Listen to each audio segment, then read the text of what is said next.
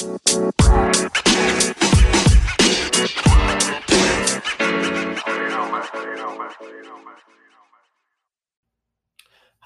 welcome to an episode of Now and Then with Brad and Isaiah. This is Isaiah. I am currently in sicko mode. So Brad and I decided to do a little divide and conquer this time. I'm just going to cover the now news real quick. He's going to cover the then history in the upcoming episode that we're going to do. So it's like the same thing, just we're separate and far away, oh so far away. That's not even the lyrics. I'm tired, and the little bit of medicine I have that I've been hoarding for this rainy day, it's making me a little weird, but whatever. Or maybe I'm stoned. Maybe it's a mix. But here we are on this wonderful, wonderful day. As far as the little bit how I'm doing, yes, sick, yummy. I'm sure you're gonna hear that phlegmy mucus in my voice right now. I'm loving that. But other than being sick, I want to say this has been a good week, for your boy. Pretty much just did some work. We're still broke. The legend still continues, but I had a fun outing this weekend. It was good. It was nice. So, that's always good. It's always nice when your heart gets filled a little bit, In terms of food corner, not too much going on not in that aspect. With being sick and this week kind of being what it was, didn't eat too much, a lot of soups, a lot of salads lately. I will say I have this nasty habit when I'm sick. I want to be over it as soon as possible, So I want to get back to my junk food. I just saw that Rally's was open today. They had an actual employee there, and they had the 2 for $6 Buford still. So yeah, I made a bad decision, and I ate that. So yay, that was a not worthwhile purchase. But so lackluster food corner. Sorry. But hopefully next week will be a little bit more fulfilling, for both of us, huh? Let's just get to the news, guys. Yeah, I just want to hopefully knock it out. You'll forgive me if I hack up a lung or get a little distracted, but bear with me. So to start, also, and it's a cold. So I'm not like, oh, I got the corona. I just realized as I'm looking at my first story, it's like, wow, I'm quarantining. No, just, I get the sniffles a lot, and I don't want to like give it to my homie. So, so that's why we're isolated today, and all that. But to start off the news, the Delta the Delta variant is now the dominant coronavirus strain. So that was something that was kind of popped up in the news and caught my eye. Something I guess it has been building. I got my core source from this one on NPR News, but it's just kind of been something I've seen kind of throughout. It is officially now in all 50 states. It is now the prevailing variant among the other COVID strains. Like the other ones, the Alpha and any subsequent variants of that, like the UK or whatever, has kind of been dominated over this. Pretty much it's the same song and dance. I mean, it is pretty nasty to get, but if you are vaccinated, you have an 80% chance, I believe, with the Pfizer. It might be a little bit higher, I've heard, with the Johnson & Johnson, but I mean, not by much. But pretty much, it's just something to look out for. I mean, I know for me, I know I caught my little cold from pretty much, walking around, being out and about with no mask. I got a little bit too used to the mandate. So, I got. So I can definitely imagine that it's just as easy to get, COVID this way. So, you definitely just got to be careful, got to be aware, because if you're not vaccinated, it's definitely something that's going to be potentially more of an issue for you.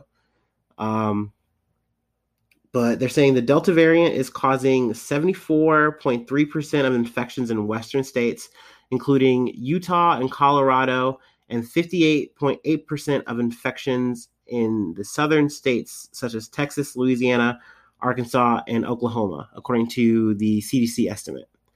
So, just be careful out there, guys. Mask up when you can, especially when you're in the a crowded, unventilated area.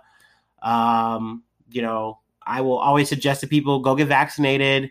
Just a couple of jabs and you're good to go. You get a little tired, a little bit of the suds, if you will, and then you're back in action. So I do suggest it.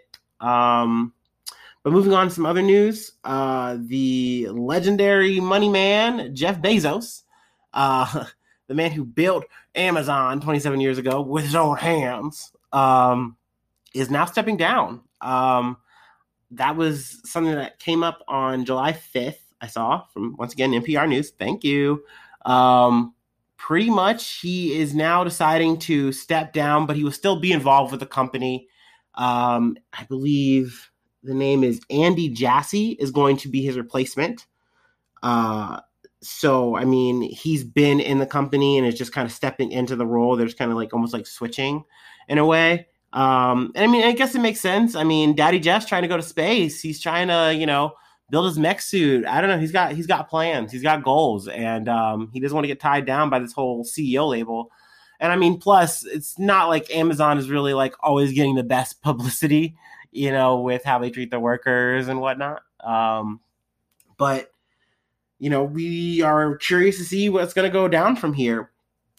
How much is this going to affect Amazon? How much is this going to affect Jeff Bezos now that he's quote unquote off the leash, unleashed, if you will?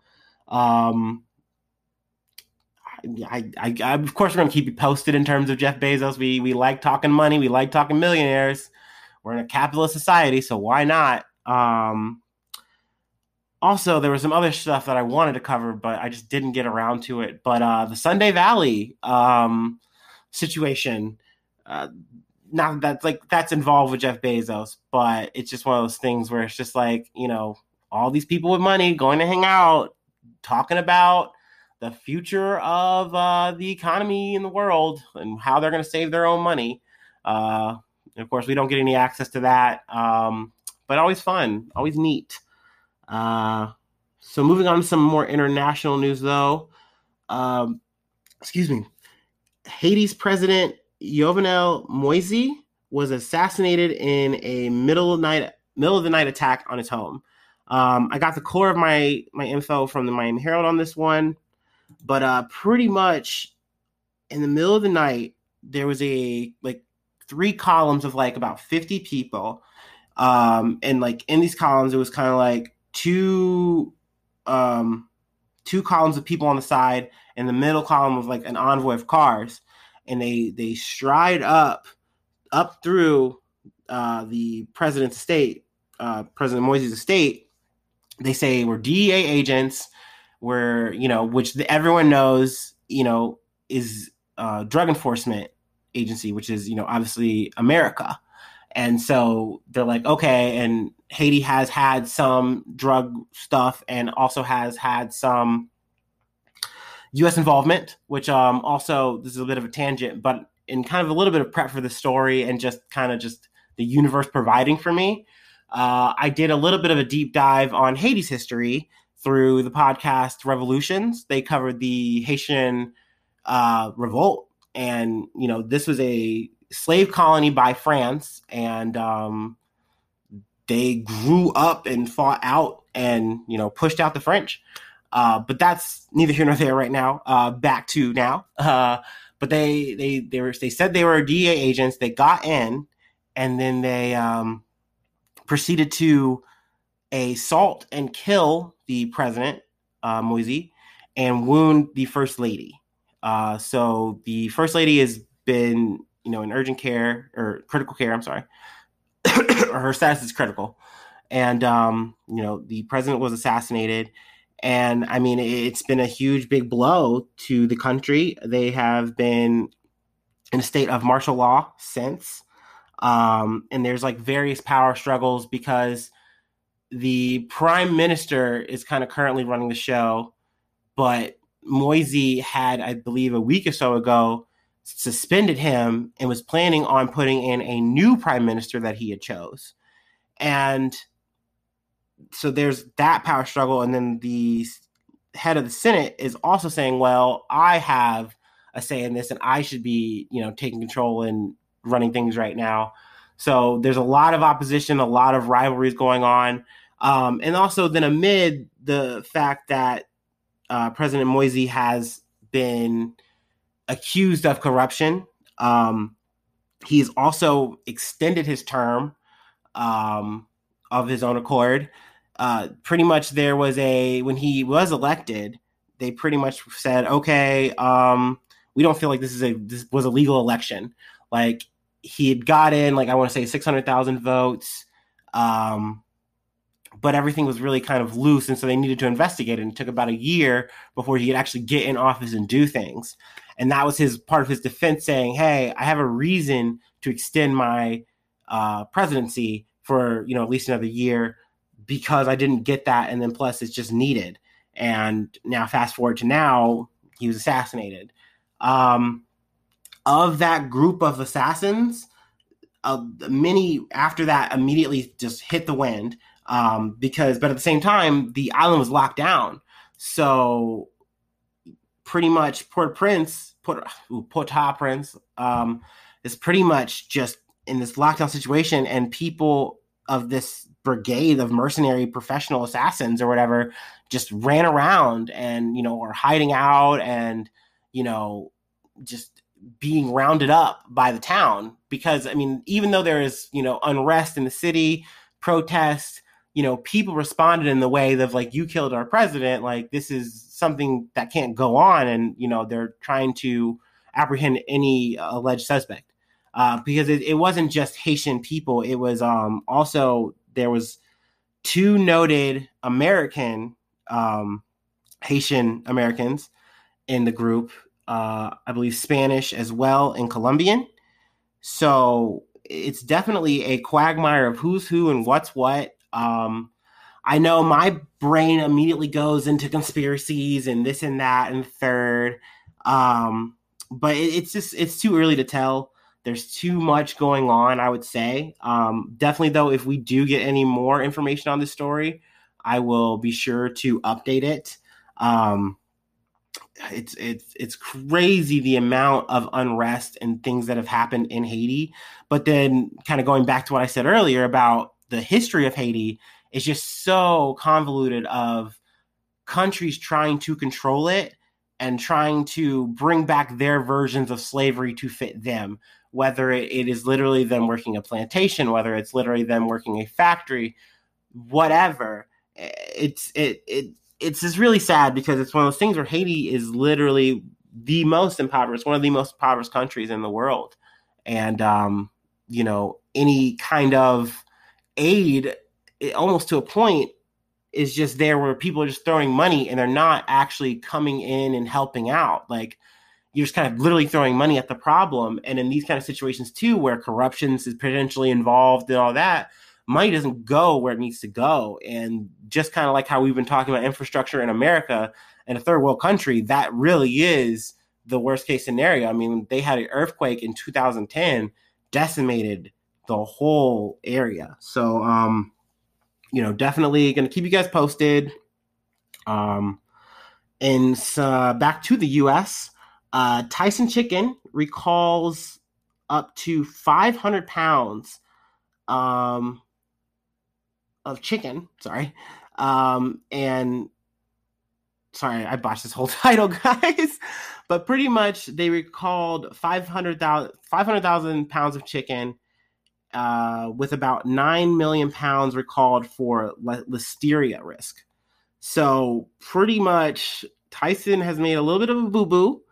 A massive recall was first announced Saturday, grew by nearly 500,000 pounds Thursday, according to an update posted on the recall notice on the U.S. Department of Agriculture's Food and Safety and Inspection Service website.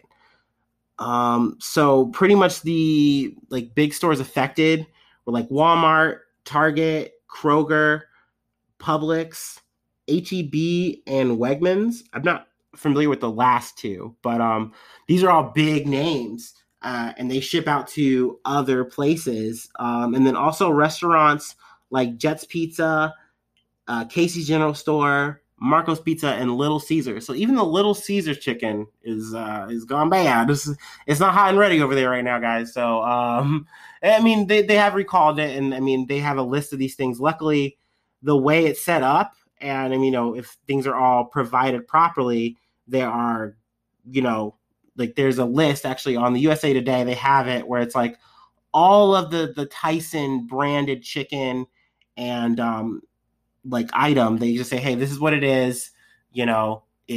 Obviously, if you've eaten that or have that in your house, then okay, maybe something is up here. But yeah, listeria is no joke. It's some nasty stuff. It's definitely something that can really wreck you if you have a weakened immune system, you're pregnant, you're older. So that's no bueno. And it's never good. I mean, we already had the JBL, meat packing shit. They got cyber attacked. Now we got a biological. Now this isn't a biological attack. I'm not saying that, but just, it's just one of those things where it's crazy to see these kind of things just kind of happen. And it's like, oh man, like I wouldn't think anything. I wouldn't give a second thought to my processed chicken in a bag. It should be fine, right? Like, yeah, it might not be the best chicken, but it should be clean and good. But sometimes it's not. To finish, not finish out. We got one more after this, actually. Sorry. Wanted to keep you guys updated on the Japan Olympic situation. The good news is they are still going to have the Olympics. So, I mean, maybe some people might not say that's good news. I mean, I guess it's different camps about how we should be handling the COVID-19 situation. But they are going to be doing that. Potential bad news, I guess you could say. It's going to be no spectators. But, I mean, I think from the now and then perspective, we've talked about this before, that does kind of seem like the best move. Like when you look at Japan's situation, them having a state of emergency for COVID-related pandemic, you're having this Olympics, this worldwide international event, and you already have members of the Olympics, with the, testing positive. You got to take the right precautions for your city, for the world. That big beaver's talking. You got to take the right precautions. And I think this is at least a step in that direction. So it's a bit bittersweet. I know that in the same way that protesters were saying, hey, you need to stop the Olympics. You need to change something. We need to not have this open to public. People have also come out to protest to say, how can we not go to the Olympics in our own country? How is it that we have to watch this from our own TVs when it's literally in our own backyard?